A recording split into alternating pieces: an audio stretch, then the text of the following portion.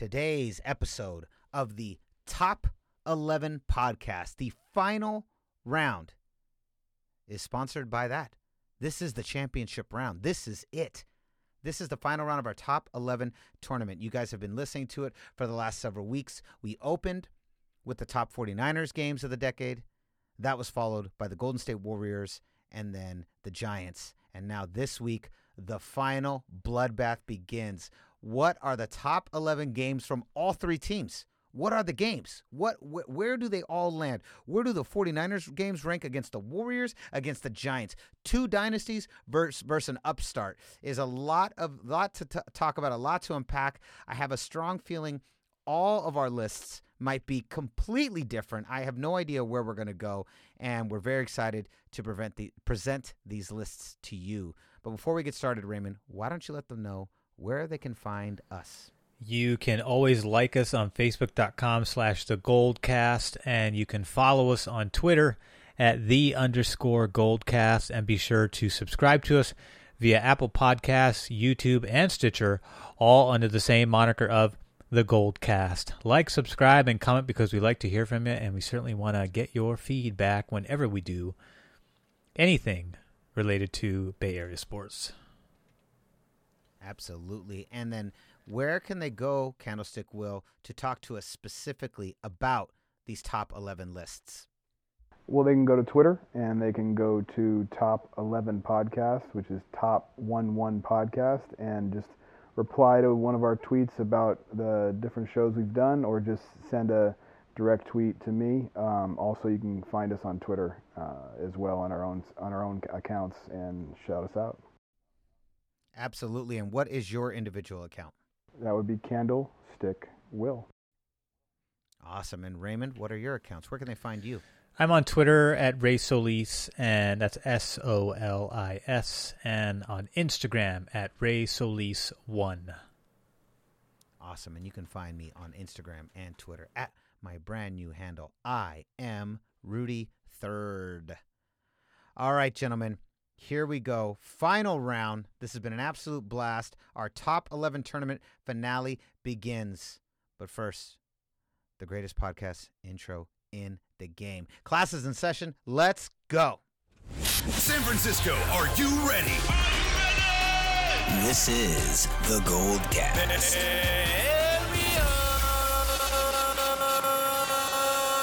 Boom. Welcome to another edition of the Goldcast. We are the voice of the Bay. I'm your host, Rudy Solis III, and with me is my brother, my co-host, Raymond Solis the First, baby.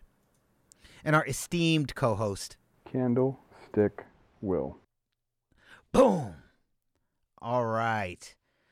Gentlemen, before we get started, let's do a little bit of a roundup, and I want to know, I asked this after we'd done the totality of the first three lists, and I want to throw it over to you, Candlestick Will, first as the godfather of the Top 11 podcast.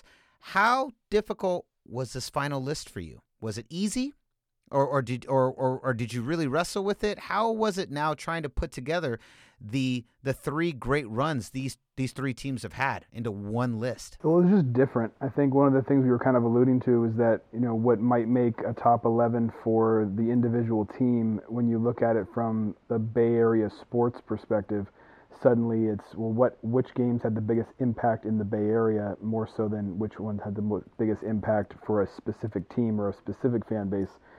So that made a big difference. Plus, more than half my list are just the 6 championships. So I think that was another part of it, is that it made the list, half the list was essentially done for us in a lot of ways, because it's hard not to put the at least a game from every championship on the list. And then it was just a matter of where do you rank them among the 11, and what other games had impact across the Bay Area, and was that going to be the main factor for me? As we get to it, my top 3, a lot of it actually had to do with how the Bay Area felt about those specific moments, more so than just how big the specific game was. So I'll get into more specifics as we get going, but I think it was just different. It wasn't so much easier or harder. It's just that I was looking at the games from a different perspective. Nice. Raymond, what about you? Once I got going, and actually it was pretty easy, at least the bottom half, it was the back half, meaning 11 through like 7, that I just had to think about a little bit more in terms of what order was appropriate. But for the most part, once I started kind of putting my mind to the doc, I was going to say putting pen to paper, but this was all typed out. So once I did that, it kind of just really kind of laid itself out very obviously for me. 1 through 5 were pretty easy. I agree. 10 through 8 were really the toughest for me. Was really determining where games landed, and similar to what you were saying, Candlestick Will, I had to kind of look at the totality, and I was always kind of weighing a couple different factors: the popularity of the team, their place in the Bay, like what's their standing in the Bay, and it was always kind of a competition between those two things, like the overall popularity of a team versus like what a particular team means to the Bay. Like, for instance, Warriors, being the one team everyone roots for versus the Giants and the 49ers, and so that was kind of always tricky. And I think the Warriors really presented a caveat because they are the one team that is designed to be rooted for by the Bay. And so that gives them a very specific, unique entryway into this competition. But I would argue that the Niners are the most popular team in the Bay, and so that there was that to deal with as well. And then the Giants were probably the least popular team in the Bay of the three. So it was very tricky to figure out how to juggle those three perspectives and put together a list that I thought accurately represented the top 11 games. And of course, like you said, all 6 championships had to be on there. There was no way that those were not going to be on there. And then figuring out what the other 4 were going to be. And so it was very tricky. And I really enjoyed this. This was a hell of a lot of fun. All right, guys, let's get into it though. Let's begin. Raymond, we always start off with you. Start with your 10 through 8. You mean 11 through 8? I'm sorry, 11 through 8. We're eliminating 11 for this championship round. For this top 11. Yeah. How dare you? No. So number 11, I've got the January 5th, 2014, San Francisco versus Green Bay, the NFC wildcard game. Number 10, I've got the January 19th, 2013, Green Bay versus San Francisco, the NFC divisional playoff game. And for January 19th, 2020, we've got Green Bay versus San Francisco NFC Championship game. And for number 8, I've got the 2012, January 14th, Saints versus Niners NFC divisional game. All right, what you got, Rudy? All right, so for number 11, November 1st, 2018, Week 13, Raiders at the 49ers, the final Battle of the Bay game. At number 10, December 29th, 2019, Week 16, 49ers at Seahawks. At number 9, this is now, Raymond, we will, even though you started with Niners, I started with Niners, we now veer. October 28th, 2012, Game 4 of the World Series, Giants versus Tigers.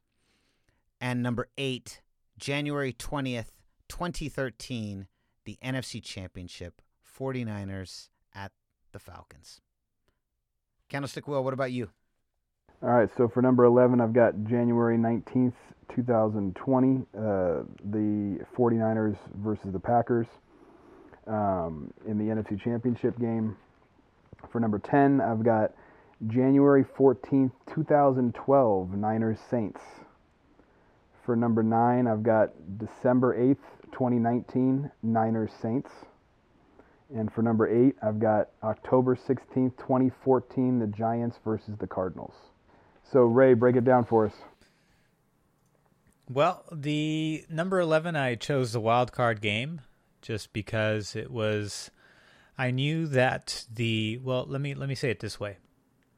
The reason why the Niners are in 11 through 8 is because the Niners have not achieved championship status as of this decade, although they've made 2 attempts. And as a result, I couldn't put them in the 7 through 1 spot at all. So there's a hint. But I did have to put them in somewhere. And so I thought 11 through 8 was appropriate. And the order that exists here is really, for me, from my perspective, is the significance of the game and, how exciting the game was, more so. The Green Bay Packers game, again, this was the probably some of the funnest games throughout this decade are the Niners on Green Bay, because we just have their number. I don't think we've lost a single game to them when we've been an above 500 contending team throughout this entire decade, with the exception of, I think we had 2 losing seasons, which Green Bay beat us handedly, but easy to kick a horse when it's down. Harder to, tame a wild horse. So that is why I have the wild card game. The next one was the division game, once again, against Green Bay. That was the 45-31 contest, where both teams were pretty evenly matched. Both teams had won 12 games up to that point. It was a shootout game, just a wild game for the most part. And, this was the really cool, the rushing game, Green Bay didn't have an answer for it. We rushed for 323 yards. It was just a rough shot, really, really rough shot of a rushing attack from our perspective. Cap had his, 181 yards, the infamous 181 game. And that's why that's there. But I thought that game had more of an impact because of historical records were broken. So I thought it was more impactful than the wild card game, which is only 23-20. It was actually a low scoring game, and Green Bay was actually a lesser team. They were 8-8 that season. We had won 13 games that year, so they just were not as well equipped to handle us, although they played a tight game in that wild card game. But the next game was amazing because it was Cap's coming out game. He just destroyed Green Bay. The next one was the NFC Championship game. This one I thought edged that Cap game simply because the significance of the Green Bay matchup meant a trip to the Super Bowl, which we earned. And that, to me, that relevance outweighed the Kaepernick performance in my book, just because it's great to have a historic game in a playoff game, but to win a playoff game that gets you to the final stage means I'd take that any day of the week over a historic performance. And number 8, of course, is the Alex Smith game, as I like to call it, the catch 3 game, the 36-32 win in the wild game. That was, San Francisco came out firing, 17 points in the first half, but New Orleans answered back with 14. And then, of course, that crazy, crazy last 5 minutes of the fourth quarter where we just exchanged blows. We put up 16 points. The Saints actually put up 18 points. But those 2 field goals in the second and third quarter really made the difference. And, of course, the Vernon Davis catch, the infamous catch, and the Alex Smith just threaded that needle, and Vernon Davis took a big hit. And it's so crazy how that game was so similar to the Green Bay game with Steve Young and Terrell Owens. Just the play, the route, the catch, the manner in which he hit, the reaction. It was all just so weird how it was so similar, minus the fact that it was the Saints and not Green Bay. But yeah, but even though the significance of that game didn't have as much weight as the NFC Championship game against Green Bay in 2020, I just think the level of intensity in that game, especially the way the last 5 minutes of the fourth quarter played out, I just think that really outweighed all of these games. Even though the significance of the championship game outweighed all 3 of the other games, I just think that the intensity level, and I mean, this is so subjective, the intensity level of the 2012 divisional game was just cannot be, overstated. And that's why it was number 1 on, I think it was number 1 on all of our lists when we did the Niner game, the Niner series. Yeah. And so I had to put it back there. So it's number 1 as far as 11 through 8 are concerned, but there's certainly bigger games coming up in the rest of my list. What about you, Rudy? So at number 11, I did November 1st, 2018, Week 13, Raiders at the 49ers. It mainly for the historical significance of what it means to the Bay. You have 2 major series or battles that happen and have happened for, decades and decades, and that's the Battle of the Bay, which is the Raiders and the 49ers, and the Bay Bridge series, which is the Giants and the A's. And so for this to be the final game that the Oakland Raiders are ever going to play the San Francisco 49ers, I just thought the significance, it had to be at number 11. It couldn't go higher than 11. It couldn't go any higher than 11, but it had to be on her because it's literally the top 11 Bay Area games of the decade, and it is the final Battle of the Bay. So that is my number 11, and that's why I put it there. It's the Nick Mullins game. He practically shuts out the Raiders 34-3, and we just sent the Raiders packing. And in typical fashion, the Raiders are spanked by the 49ers, which is just so historically accurate and so chef's kiss sweet. So number 10. Number 10. December 29, 2019, Week 16, 49ers at Seahawks. I thought about doing the same thing, Raymond. I thought about those divisional games, those epic games against the Packers, and they became really close. And the reason this game showed up out of all the games and why I put this one ahead of all the playoff games, these are the only two regular season games that show up on this list from any team. And the reason I put this one is that the 49ers and Seahawks are easily the greatest rivalry of the past decade in the NFL. And not only, I would say the only other rivalry that even comes close to them is the Warriors and Cavs is the other biggest rivalry. But this is the biggest rivalry in the biggest sport between arguably two of the biggest teams, and it's lasted 10 straight years out of everything. And so for us to finally best them in Seattle, Week 16, to close out the decade, the block 2, I had to put that at my number 10 because we literally had not been able to do it in what it was like 10 meetings. And I just thought the significance of the 49ers doing it, I couldn't pass it up. I put it ahead of the playoff games simply because of the longevity of this rivalry. I mean, this is basically the Giants-Dodgers of football. Number 9, October 28, 2012, Game 4 of the World Series. Giants blank the Tigers to win their second World Series in 3 years. While we talked a lot about this last week, probably the least dramatic of the World Series wins, and that's why it ends up here at number 9 for me. A great series, but I think the first, easily 2010 and 2014, I think are far more memorable. 2010 in its historical significance, and then 2014 for its just overall dramaticness. That's still my favorite World Series of the three. So I put this one at 9. And then number 8, I actually put, controversially, the January 20th, 2013 NFC Championship game, 49ers at Falcons, ahead of Game 4 of the World Series, simply because it's a return to greatness. The 49ers, what the 49ers have is something that the Giants and the Warriors don't have, and that's 40 years of excellence. Now, obviously, the 2010s is a pretty dark time for the Niners, but you've got the 80s, you have the 90s, and then you have this decade. 30 of the past 40 years being one of the number one teams, if not the number one team in their respective sport. And this game signified the return of the king. And that's kind of how I always view the 49ers. There's the 49ers, and then there's everybody else. And love the Giants, love the Warriors. I don't have any real hatred for the A's. Fuck the Raiders. But when it comes to the Niners, I really do see them as the gold standard in the Bay Area for teams. And so for this game, for them to return back, to finally climb back to that mountain and to be at the top, that's how I saw it. I just like, this is the return of the king. This is the head honcho of all the teams. These are the main guys.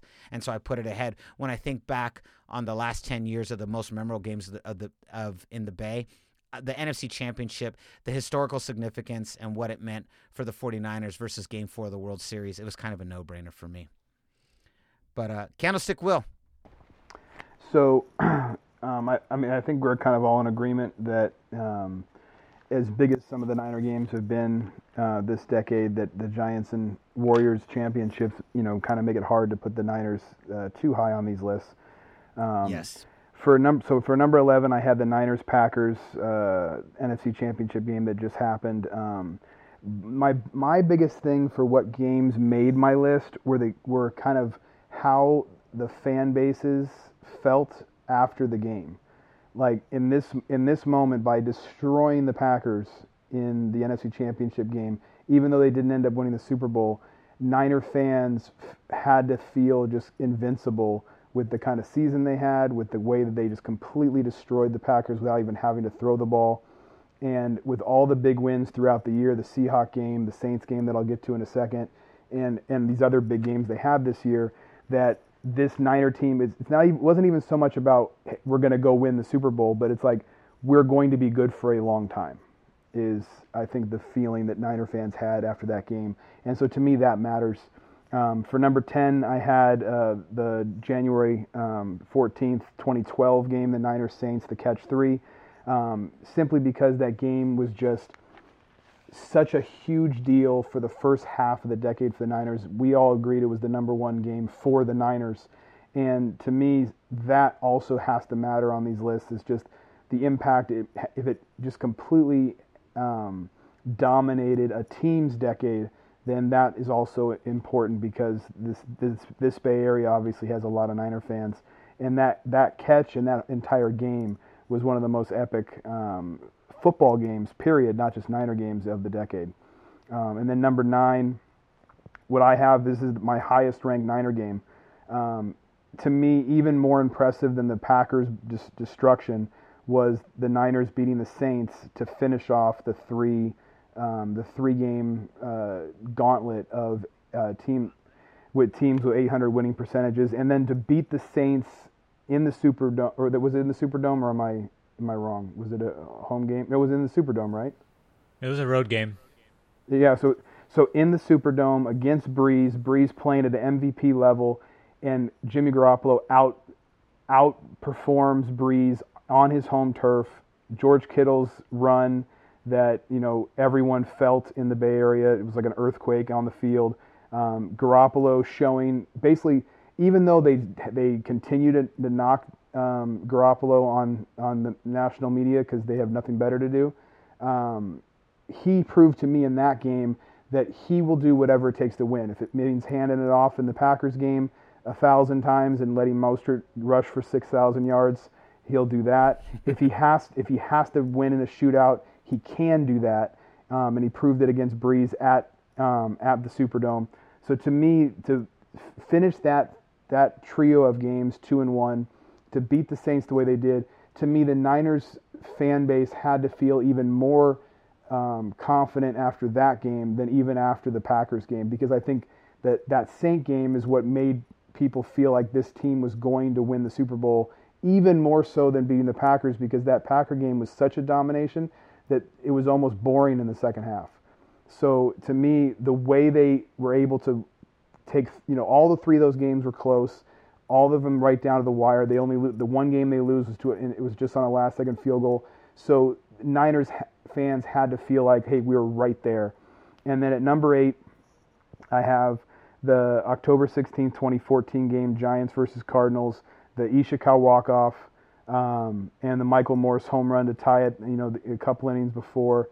And, that game to me, when you look at the totality of the Giants dynasty, we'll get to some other Giants games I have above it in a second, but that game was the culmination of, we've won 2 championships, now we're going to head to the World Series for a chance at a third. Even though the Royals ended up being the Royals by definition were our toughest opponent in the World Series of those 3 seasons, because of the fact that they took us to 7. But I think the Royals were looked at from Giants fans as probably the weakest of the 3 because of how good the Tigers were and how good the Rangers were on paper going into that World Series. So I think the confidence level for that one was, we're going to go into Kansas City and we're going to beat them too.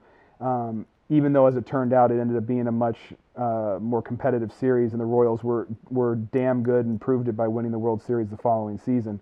But just the way that they won that game, baseball history has almost never seen walk-offs to take teams to the World Series. So just the fact that it happened in that game also, I think, is a huge part of what has to make it a game on this list. And then just the fact that they were able to beat the Cardinals for a second time in an NLCS in this decade also I think has significant impact, because ever since the 1987 series where we lost to the Cardinals, Giants and Cardinals has always been a big rivalry. And so for the Giants to beat them in 2014 again after beating them in 2012, I think was also a huge factor. So that's how those 4 games made my list. You know what? Also, you know what's interesting to yes and you, Candlestick Will. I think the coolest thing about the Royals series is we were essentially facing the mirror image of ourselves. That's what was so dope about it. It was the same scrappy, nobody believes in us, coming from the bottom of the wild card all the way up to the World Series. The only difference was we were the king that they were trying to knock off the throne, but we really were kind of facing the mirror image of ourselves from two World Series wins earlier. Oh, absolutely. And I think the one of the reasons, we don't have to get into a big thing here and get too sidetracked, but I think one of the reasons that the Giants were able to beat the Rangers and beat the Tigers so handily, and this happens a lot of times in sports, was because those two teams went in way too confident. I don't think they respected the Giants the way they needed to, and they came in thinking that they were just going to out-talent them. And I'm not trying to put words in those guys' mouths or say that that's definitely how it happened, but I do think that sometimes in sports, when you get to feel like everyone's against you, and the Royals being a wild card team and being underdogs and coming from behind in so many games, they just built that toughness through those hard fought wins. And the Giants, through Giants torture and everything else, they had this feeling like no matter what the stakes, no matter what inning it is, no matter how many runs we're down, no matter how many games we're down, we can still come back and win. And that confidence level is the same reason that a team like the Cubs won in 2016 over the Giants, because they had it too. And a lot of times the better teams on paper lose when the other team just has more team confidence.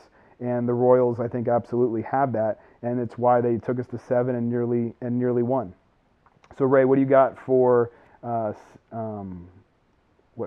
through 7, or 7 through 4? I keep messing you up. 7 through 4. I've got the May 28th, 2016 Golden State versus Oklahoma City, the infamous Klay Thompson game. Number 6, I've got June 12th, 2017, Golden State versus Cleveland, Finals Game 5. For number 5, I've got the June 16th, 2015, Golden State versus Cleveland, the Finals Game 6. And at number 4, I've got the November 1st, 2010, San Francisco Giants versus Texas Rangers, World Series Game 5. What about you, Rudy? Wow. All right. Man, these lists are going to be so different. I can already see it. At number 7, June 12th, 2017, NBA Finals Game 5 versus the Cavs. At number 6, October 29th, 2014, Game 7 of the World Series, Giants and Royals. At number 5, June 6th, 2018, NBA Finals Game 3. And at number 4, December 23rd, 2013, Week 16, Falcons versus 49ers. Candlestick Will, what about you? All right, so for number 7, I have October 28th, 2012, Giants sweeping the Tigers. For number 6, I've got November 1st, 2010, Giants versus Rangers.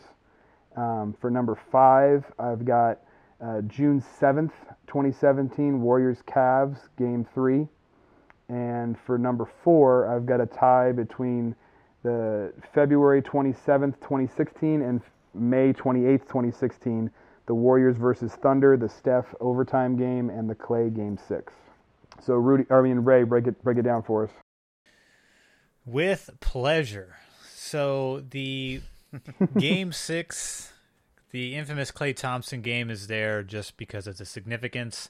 Klay Thompson's performance in Game 6 versus Oklahoma City outweighs anything the Niners have done in this decade by a long shot, mainly because it helped salvage a series in which they were down 3-1 and were up. They were up, backs were against the wall, and winning this game tied the series at 3-3 and forced a Game 7, which ultimately led to a win and led to a championship, as most of us all know that are not living under a rock.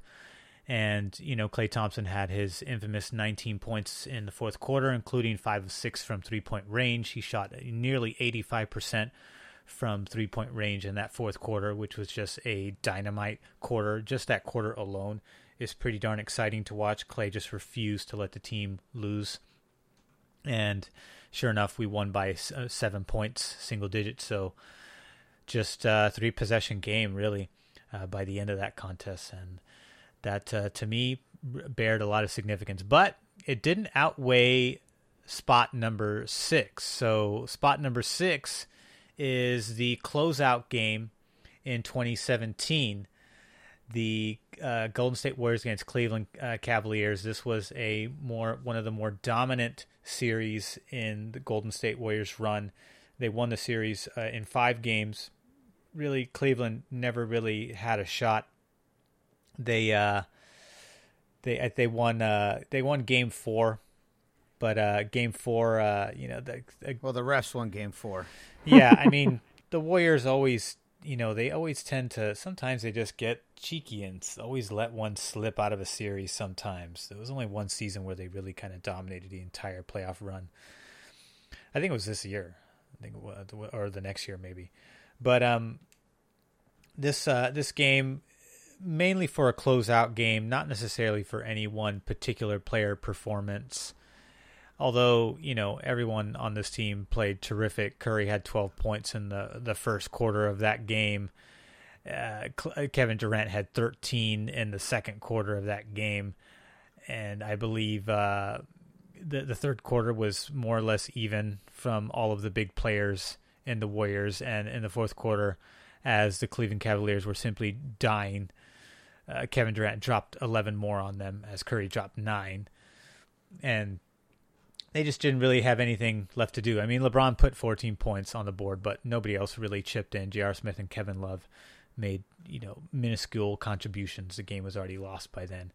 But the significance is really kind of what sold it for me. You win a championship, you earn the right to be very, very high on this list, and so that's the reason why that was number 6. And then at number 5, we had the June 16, 2015 Game 6 finals game. So again, this was the first Warriors championship. I think the first Warriors championship outweighs the other Warriors championships because without this championship, you really don't have the dynasty that you ended up having. This really sets the tone, sets the confidence, sets the mindset of them really striving to go in and just win championship after championship after championship, believing that they have the team to make multiple runs to a championship. And it really starts with that first ring. And that's really what this closeout game signifies for me.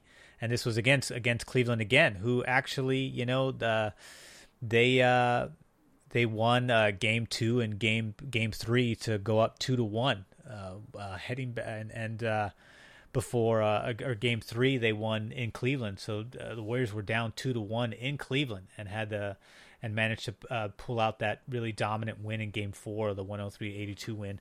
But the closeout game was really kind of sealing the deal there as they went up 3-2. And in a do-or-die game, really, the Cleveland just didn't really have what it took to close these guys out for whatever reason. LeBron had 10 in the fourth quarter, but everyone else kind of fluttered. Andre Iguodala had 8. Curry had 13 in the fourth. Curry really showed out at the end of that game. He went into closeout mode. He was 50% from three-point range. Just a terrific performance and just really wanted that win and got it. And then, of course, at number 4, I've got the Giants, the closeout game 2010 against the Rangers on November 1st, the 3-1 victory over the Texas Rangers, who only managed to get one win out of that. Texas Rangers, again, were really never into it. They won Game 3, but they got blanked in Game 4. They got blanked in Game 2, and they got blown out. It was kind of a shootout in Game 1, But for the most part, the Giants really dominated this team in 2010 once they got rolling. And this was the infamous, the Aaron Rowan, Edgar Renteria, Pat Burrell, Aubrey Huff, Juan Uribe, just a bunch of old veterans mustering up this crazy win together. And Cody Ross as well, and then you had the young bucks, Tim Lincecum, Buster Posey, all the young guys coming who would eventually, and then the guys who would follow after that. But this was a great game. Terrific pitching performance by Tim Lincecum, getting the closeout victory, and who really just pitched a 3-hit, 1-run performance out of him. Brian Wilson getting the save, and beating the Cliff Lee, the hated Cliff Lee, who just couldn't catch a break against the Giants when it came to playoff time. But to me, this first victory outweighs the Warriors' victory, even though the Warriors' run was longer, going to 5 championships. To me, I picked 2010 because the Giants went through their dynasty undefeated. 3 trips, 3 wins, no losses. Obviously, I don't count the Barry Bonds era or the '89 era. Those were different eras of different teams, and even the sport itself was different. So, and plus we're looking at this from a vacuum of just 10 years. So when I was weighing the Warriors and the Giants in this list, I had to put the Giants ahead of the Warriors in this particular spot because I felt like the first game that set off the dynasty of the Warriors outweighed the first game that set off the dynasty, the first game that set off the dynasty for the Giants outweighed the first game that set off the dynasty for the Warriors, because the Giants dynasty is unblemished, whereas the Warriors is, although going to 5 is pretty amazing. I mean, if you went to 5 in baseball and still came out 3-2, that would still be the most significant and greatest, baseball run in MLB history. But at the same time, I do love stats, and nothing, in my opinion, beats a stat than 0 losses, much like the Niners 5-0 run in between the 80s and 90s. So that's why I had the Giants over at the number 4 spot for my 7 through 4. What about you, Rudy? All right. So at number 7, June 12th, 2017, NBA Finals Game 5, Cavs, Warriors over the Cavs to win the finals. Final score 129-120. Similar to Raymond, we have it almost ranked very close, very, very, very close. You had it at 6. I have it at 7. This is kind of similar to me, like the Detroit Tigers win in the World Series. It was, as Raymond said, the most dominant, and I think probably the one that's maybe the least dramatic in terms of its finals win, and that's why I put it at number 7. At number 6, and this broke my heart, I had to put the October 29, 2014, Game 7 of the World Series. Candlestick Will, you've already done an excellent breakdown, and we've kind of already had the discussion of Giants over the Royals. This was tough. This was my number 1 on my Giants list. But when pairing it with the totality of all the games, and then having to look at what this list means as far as Bay Area, I didn't think that it ranked as high as some other games, and I had to put Game 7 of the World Series here at number 6, and that was a tough one for me. That was really tough, but I think it was the right call. At number 5, June 6, 2018, NBA Finals Game 3, Warriors over the Cavs. Wasn't the closeout game, but this is the KD Dagger 3 game. Final score 110-102. It was the closeout of the dynasty. We didn't realize it at the time, but it was the final win for this team. It was actually, these last 2 games are the final 2 games that this entire squad would even play in an NBA Finals together. The sort of you kind of had mix and matches of them, versions of them during the Raptors finals, but never all here fully healthy as the way they are right here in 2018. And just that Dagger 3 was so dominant. When I think of 2018 and when I think of that NBA Finals, that's the game. It's not Game 4. Is that the first Dagger 3 or the second Dagger 3? It's the second dagger 3. The one where he almost has no reaction. He just turns and walks away. Yes, yes. It was so dominant, and it put the stamp on the dynasty, and that's why I had it number 5. And number 4, which is obviously I'm the lone guy who's looks like still putting Niners games beyond the number 8 spot. The reason I put the pick at the stick here at number 4 is because it was the end of an era, and it was the end of Candlestick Park. And similar to the Battle of the Bay game, it was the final game ever played in Candlestick Park. Candlestick Park, which hosted the most successful team of the past 40 years. Candlestick Park, which is just so much history that sits in that park. Steve Young described it as the very similar to Fenway. It's the Fenway of the NFL, and I totally agree with that. It's dirty, disgusting. It is absolute hell for teams to play in. Teams hated playing in Candlestick, but it was our dirtbag stadium. And again, I just think the importance of the Niners as a legacy team, the importance of that stadium, the history of that stadium, easily the most famous stadium in the Bay Area, for it to be the closeout and the final game, and for it to end in such dramatic fashion. You can argue that it's not even an argument, it's just a fact. The dynasty for the 49ers, this 40-year run that they've had as being one of, if not the best team in the NFL, or one of the best teams in the NFL, begins with the catch, Joe Montana to Dwight Clark. And so for it to begin with the catch and the final game at Candlestick to end with an interception, it was so poetic. I mean, you just can't write things this good. And for me, it trumps those other games because of the historical significance of what Candlestick meant to the 49ers and to the Bay Area, and what that stadium means, and had the amount of success. So to close it out and to say goodbye forever to that stadium, to me, actually trumped these other games. As crazy as that sounds, that's why I put it at my number 4. But it's not more important than the games at 3 through 1. That's for sure. Candlestick will. That's for sure. Candlestick will. What? Let's talk about your 7 through 4. How did they end up where they were? Let's break down your list. So I had the Giants-Tigers second championship at number 7. To sweep the Tigers after what they went through to get out of the Cincinnati series and then the Cardinal series. The Giants-Tigers game, it gave the Giants 2 titles in 3 years.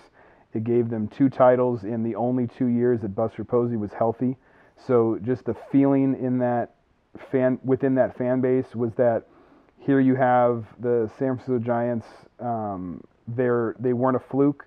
That one random championship from 2010 that might have seemed like luck or seemed like it was an accident. Now there's something to it, and that this team could start to build something for a while. And Buster Posey was the first name on that list of reasons why. For number 6, I have the first championship on November 1st, 2010. Giants beating the Rangers, breaks the 50-plus year World Series drought.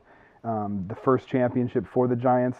The biggest reason that it belongs in the top 6 for me is the fact that the Giants walk away from that series and walk away from that season with Tim Lincecum having back-to-back Cy Youngs, and then in the playoffs proving to be the most dominant pitcher in the world.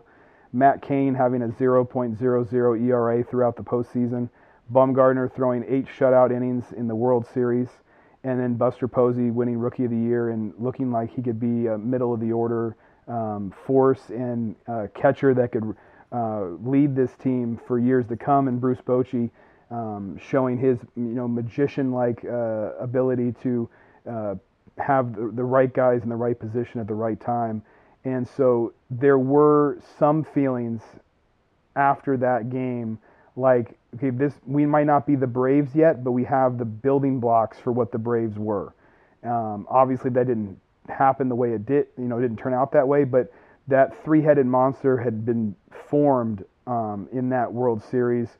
After seeing Bumgarner go 8 shutout at 20 years old, Matt Cain be perfect in the postseason, and neither one being anywhere near as good as Tim Lincecum.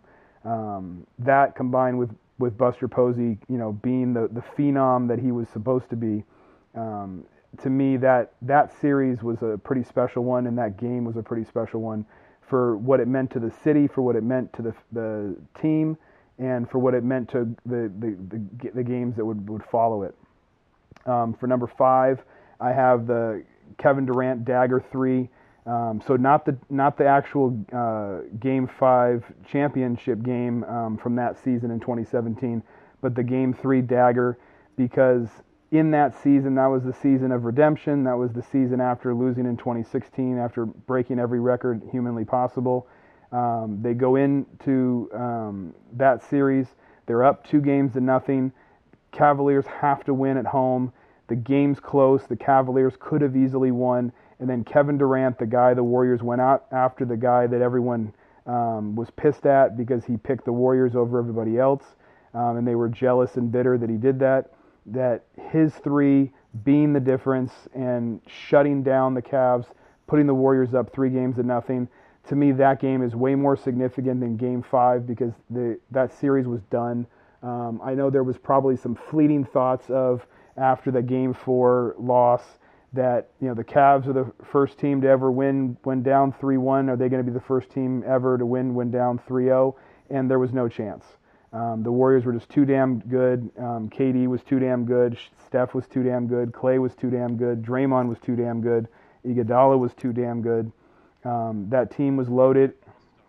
That team was loaded, and that game was the culmination of that, even more so than Game 5, in my opinion, which is why Game 5 actually doesn't even make my list, as a spoiler alert. And then for number 4, I have the 2 games against the Thunder from that 2016 season that ended up not being, what it was supposed to be, simply because the impact that had on all of sports, on all of basketball, on all of the Bay Area.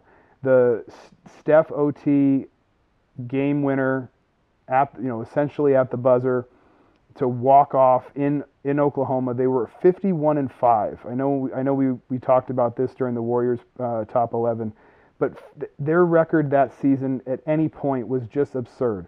The fact they were 24-0, the fact they were 51-5 going into that game, the fact that they won 73 games, every single game was like the Beatles came into town and then put on a show that left everyone speechless. So when Steph hit that game winner, everyone knew the Warriors were just unbelievable. And this is before Kevin Durant. This is before all of that. Steph was proving to be just a generational talent beyond anything we've ever seen.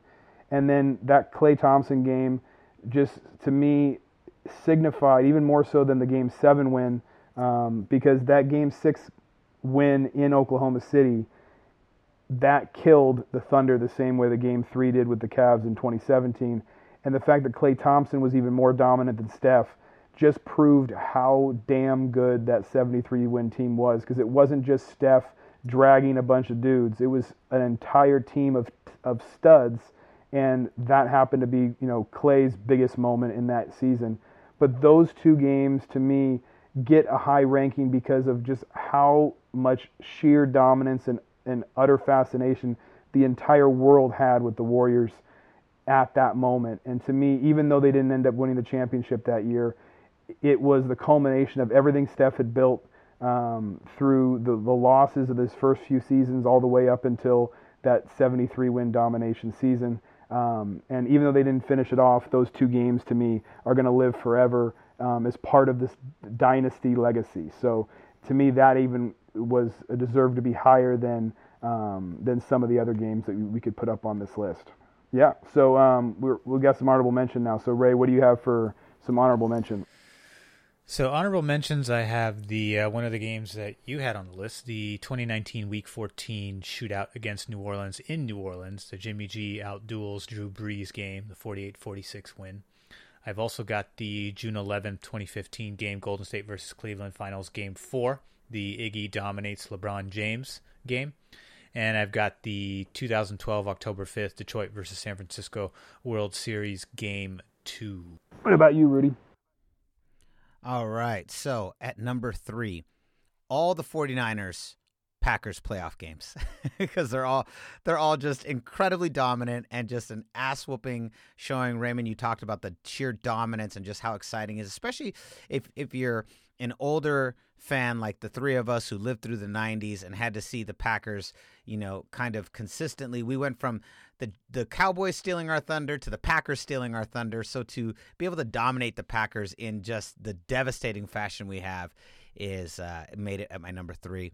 At number 2, I talked a little bit about this earlier, the 2012 Giants playoff run.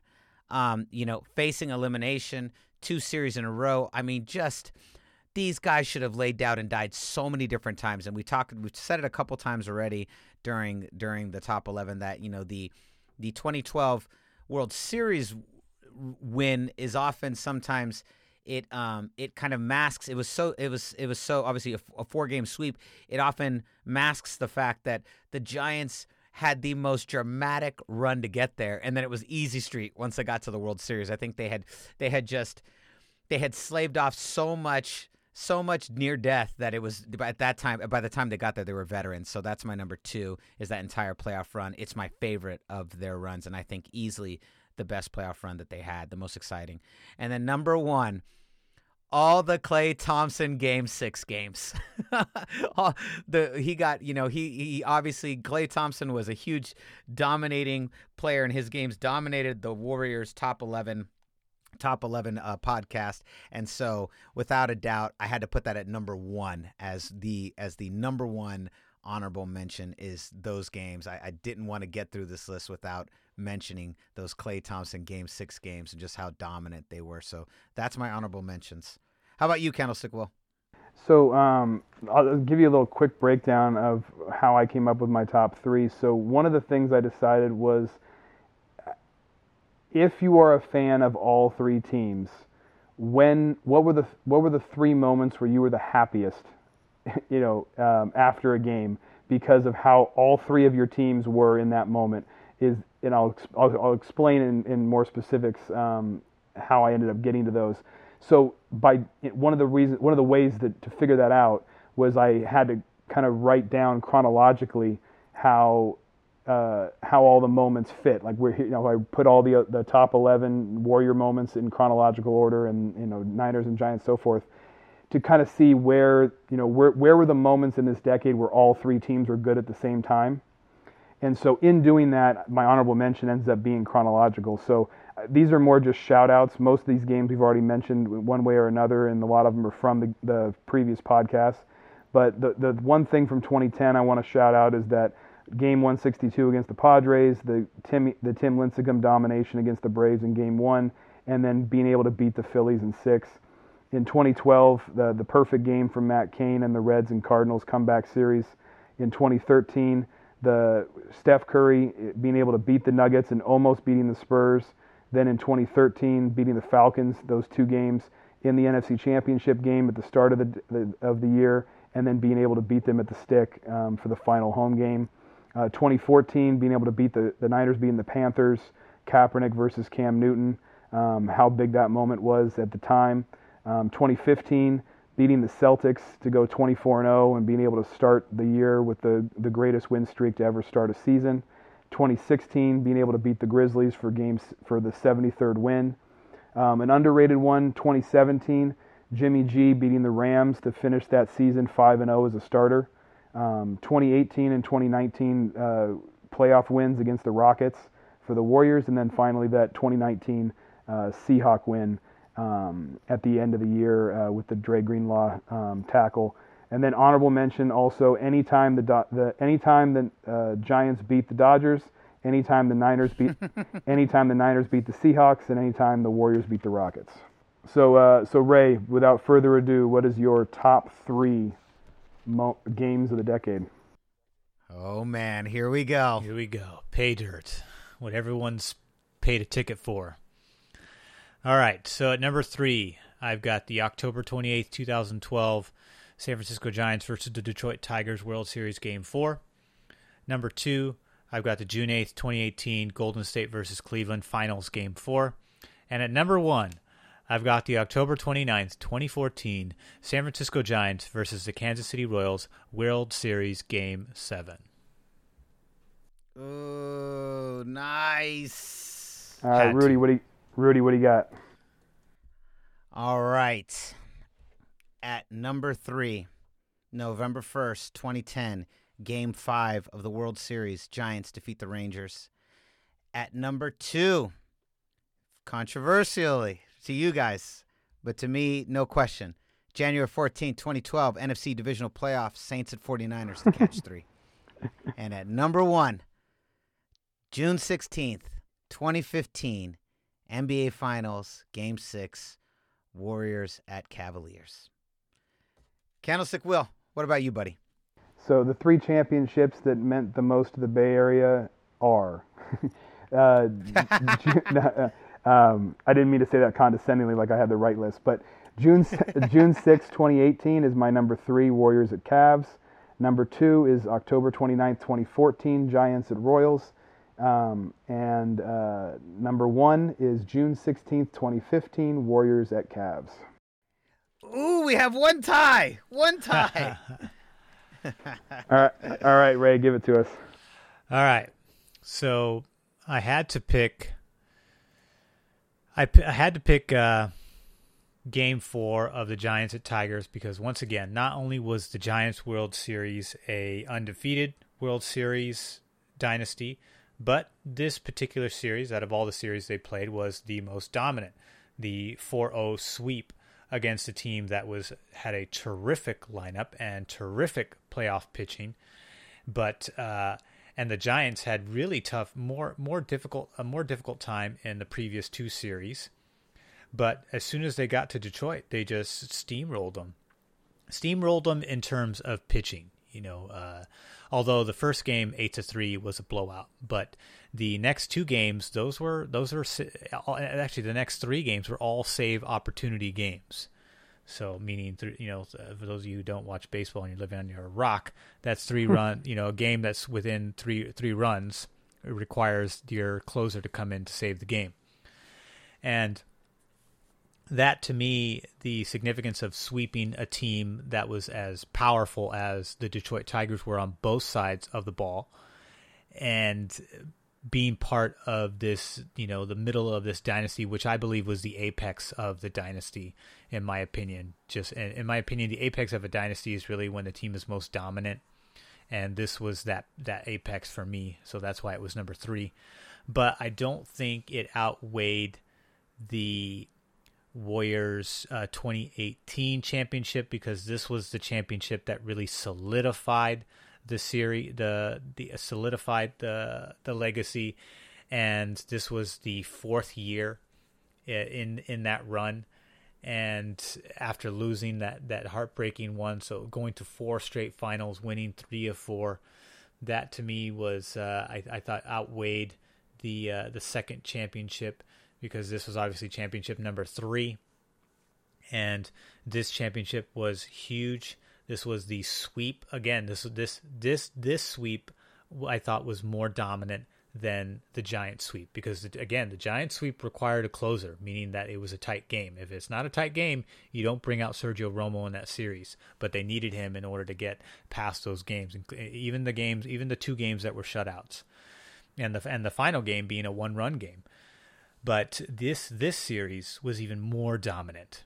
The Warriors blew them out in Game 1 by 10 points, blew them out in Game 2 by 19 points. They won Game 3 by 8 points. So the Cleveland made it a little bit more interesting. And then Cleveland just straight up died in Game 4, losing 108-85. They died a horrible death.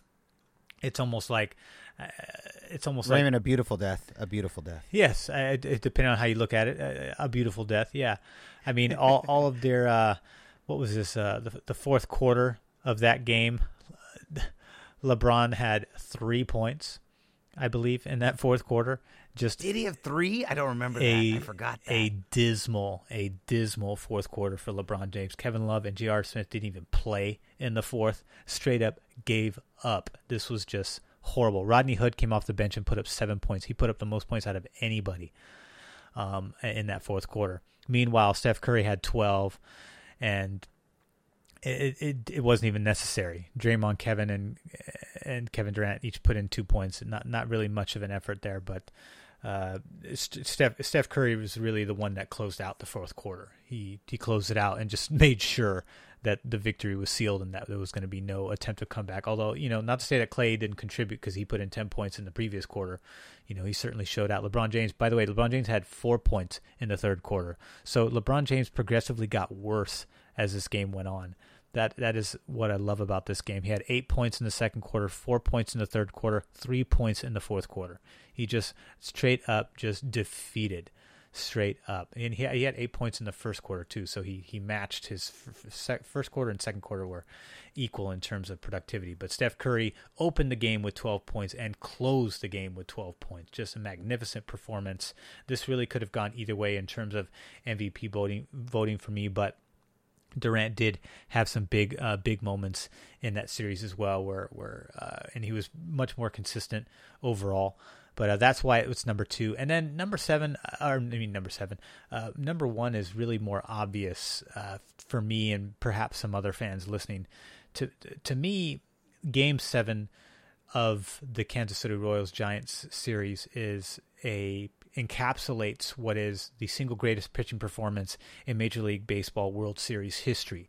And that, to me, outweighed anything that the Warriors had done in their series. Although, the whole... Maybe had they won the 73-win season. If they won that would have been number 1 probably in my list, because you become the greatest of all time in the association and perhaps all of sports. But the fact that Madison Bumgarner single-handedly won 3 of those 4 games necessary to win the championship just speaks amazing volume to me, in my opinion, in terms of how I weighed this list out. And I just couldn't find any other reasons to put the Warriors on a lower tier, or I'm sorry, to put the Giants, to put anyone ahead of the Giants for this game. I was like, to me, because I was looking at the number ones of all of the 3 lists, and all of the number ones made it on this finals list.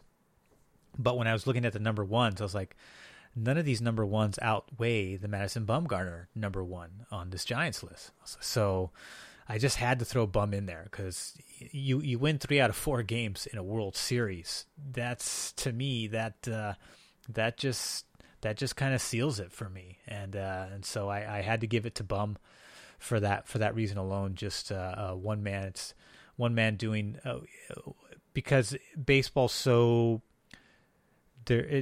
It's much more about one player doing something magnificent, whereas basketball, you can the Warriors basketball is beautiful basketball where the ball gets passed around a lot.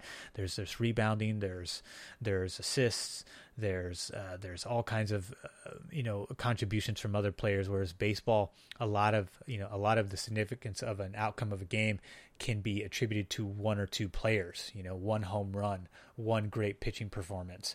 And in this series, this was all about Madison Bumgarner. And so that, to me, really earned top spot for me. And I really couldn't, I no matter how many times I recalculated in my head, Madison Bumgarner always came out number 1. So that's why I had to keep him at the top of the list. All right, Rudy, what do you got? Break it down for us. All right. So for my top 3, similar to what you said, Raymond, there was I really also had to look at the top 3 of all 3 teams, right? Like and the top 3 for those of you who may or may not remember was the 2015 NBA Finals Game 6 Warriors and the Cavs, the 2014-2012 NFL Divisional Playoff Game Saints and 49ers, and then it was the October 29, 2014 Game 7 of the World Series. And I said it broke my heart. One of 2 things was going to happen. I either would have tied with you right now, Candlestick, or I was going to tie with you, Raymond. I really wanted to put Game 7 up there, as that was my number 1 on the Giants list. But the reason it's not, and the reason the November 1st, 2010 Game 5 of the World Series, Giants defeating the Rangers to win their first World Series, the reason that one trumps it on this list is because Game 7 of 2014 is the greatest Giants game played of the last 10 years. I agree with you. No question, no debate.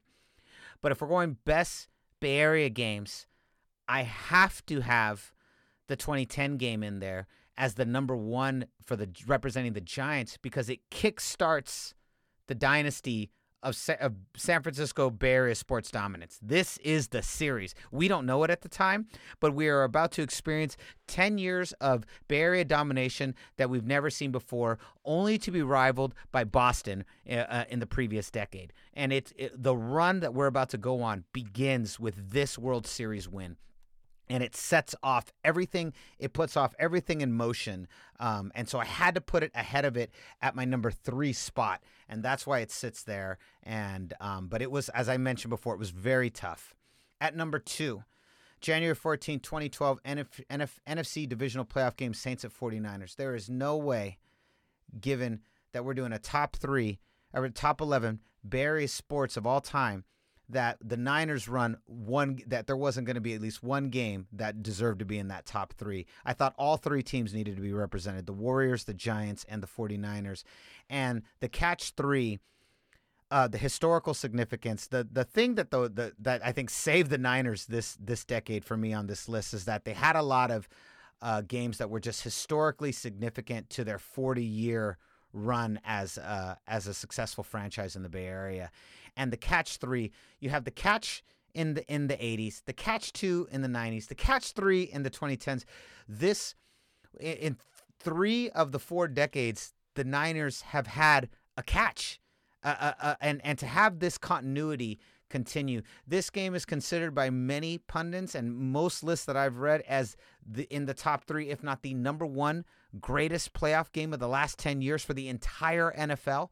And that really means something to me. And for the Niners to pull this off, there was no way that they weren't going to get in there.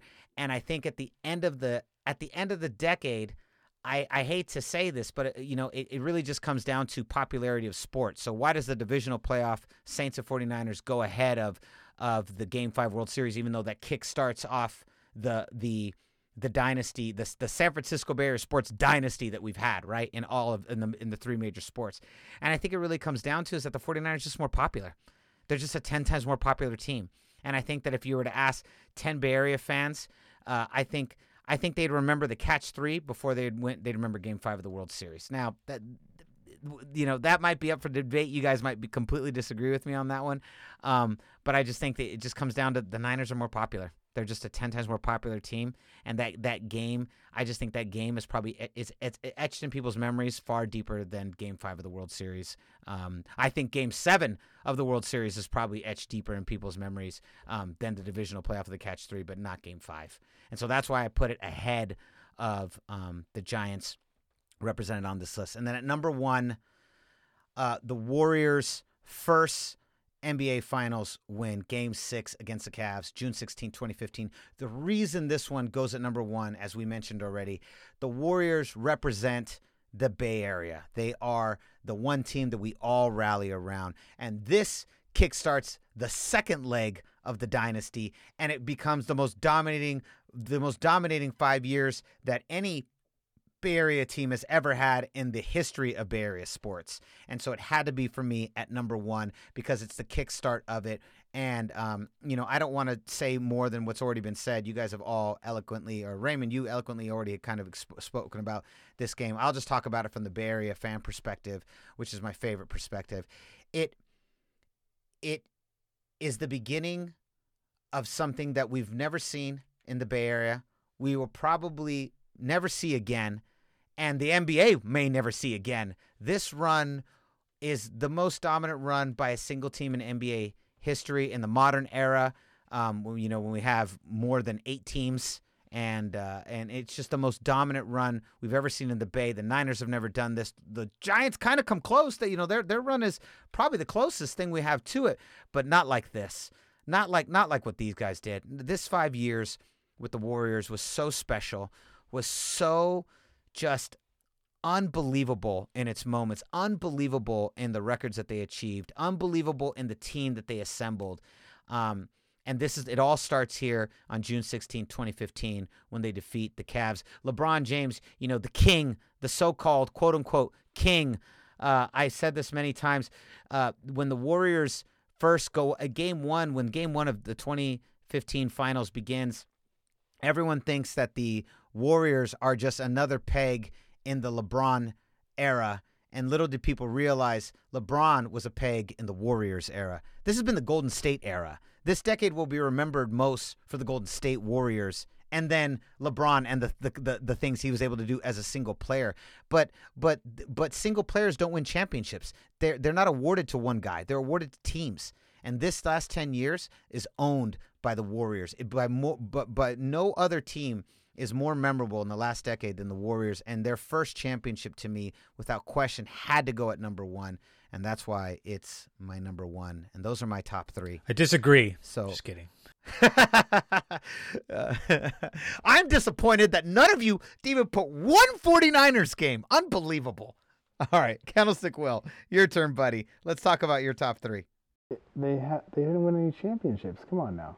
I mean, I know this was born a 49ers site, and I appreciate you putting the Niners in the top three for the brand, but this top 11, it just doesn't happen. I'm sorry. You're not wrong. That's the beautiful thing about this. That's why it's subjective, and we all get to be right, which is so fantastic. Love being right. I know, isn't that awesome?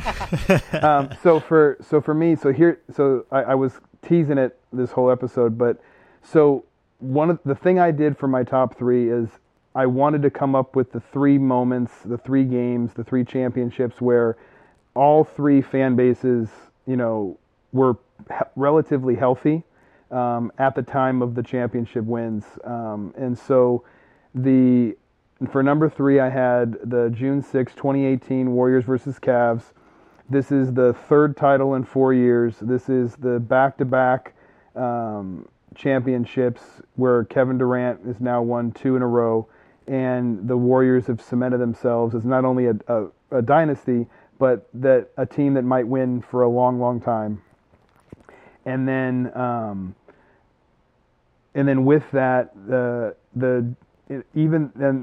because of their absolute domination, I was able to kind of freelance a little bit with the other two fan bases here.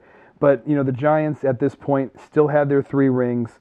They had gone to the playoffs again in 2016, and even though they had had a really rough 2017 and 2018 wasn't looking much better, you still had a lot of the core players there. Some of the guys were hurt. Madison Bumgarner and others had been hurt. So there was still a feeling in San Francisco that if the Giants could just get healthy finally, they might be able to continue this run a little bit, even if they were clearly older and even if they were clearly not showing the same abilities that they were in past years. Even if things were going to fall apart like they ended up doing, you still had the 3 rings to bask in from this decade. So Giants fans, even if they were a little frustrated that the run didn't continue, in 2018 they still had the 3 rings on their fingers to be able to sit back and relax. And then the Niners, after the Jim Harbaugh years, were really at the low end, the bottom of the barrel, for a few years, and it was really frustrating. And in 2018, in June of 2018, the Niner fan base was feeling like they had found their franchise quarterback. Jimmy G went 5-0 at the end of that season. So the optimism in San Francisco, I saw so many Giants fans who were Niner fans on Twitter talking about how the Niners are never going to lose again, that Jimmy G's never lost a game in his career, that he's still undefeated after going 2-0 in New England. Now he's 5-0 in San Francisco, so we're never going to lose again. But that feeling of optimism had been missing for 4 or 5 years because of the Harbaugh, the way Harbaugh left, and then the subsequent terrible coaching hires and how that team kind of fell apart for a few years. So the optimism in San Francisco for the 49ers, the fact that the Giants had already won 3 rings this decade, so they were still able to cling to that, but then the fact that the Warriors were literally the greatest team ever built in this decade, and cemented themselves as the best team since the Chicago Bulls of the 90s. That to me is why it falls at number 3 and not in the top 2. The top 2 to me are very clear for me. The October 29th, 2014 game, Giants versus the Royals. Madison Bumgarner, you already said everything that needed to be said about his performance, but when the Giants won that championship, the Warriors had come off just losing to the Spurs in the second round, so there was this feeling that Steph Curry was becoming a perennial all-star, an MVP candidate. All those kind of things were looking like possibilities.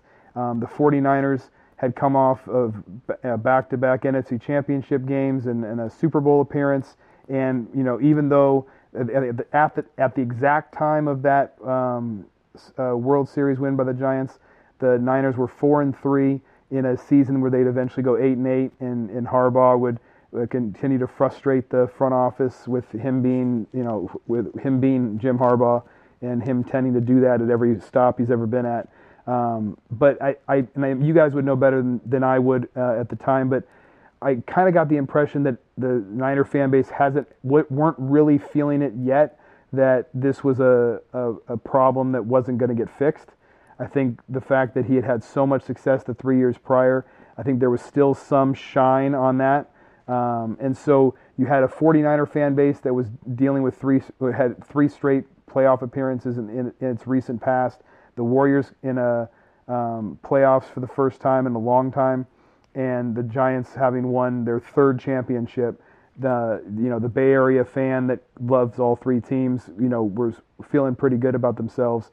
But the number one moment to be a Bay Area fan in the 2010s was June 16th, 2015. Warriors beat the Cavs for their first ever championship, or not first ever, but first championship in 40 years. So they win the title. The Giants were still the defending champions after winning their 3rd title in 2014, and the Niners had those playoff appearances in their recent past. So there wasn't a single franchise in that moment that was hurting. I know the Niners would start to hurt right after, but I think the feeling in the summer of 2015 and the feeling in the summer of 2015 for the Giants and for the Niners, as well as obviously for the Warriors, was that this was the best moment of the decade to be a fan of all 3 teams, and so that's why it's my number 1. Boom. Yes, you're not wrong. You're not wrong. I don't think anyone's wrong. No one's wrong. Everyone has wonderful lists, and I'm sure there are Goldcast fans that are going to for every Goldcast fan, one of these lists is for them, and one of them are like, that's my list, or that section and that section and that section makes my list. I think this has been a wonderful top 11 tournament. So what say you guys? Why don't you let us know in the comments at youtube.com/thegoldcast? What are your top 11 Bay Area games of the decades, if you're including the Warriors, the Giants, and the Niners? I mean, if you want to go all the way and go, hey, I'm going to throw Raiders and A's in there too, by all means, hey, it's your list. That's the beauty of the Top 11 podcast. Do it. And then if you want to get a hold of us on Twitter, reach out at Top 11 Podcast. So at TOP11 Podcast. Let us know what your top 11 Bay Area games of the decade are. Let us know which list you like the most, which you like the least. What do you agree with? Where do you stand on all this? Let us know in the comments on both Twitter and on YouTube. And so concludes another edition of the Top 11 Podcasts. We are the voice of the Bay. I'm your host, Rudy Solis III. And with me is my brother, my co-host, Raymond Solis I, baby. And our esteemed co-host, Candlestick Will. Boom! We'll see you next time. Same Goldcast time, same Goldcast channel. This is the Goldcast.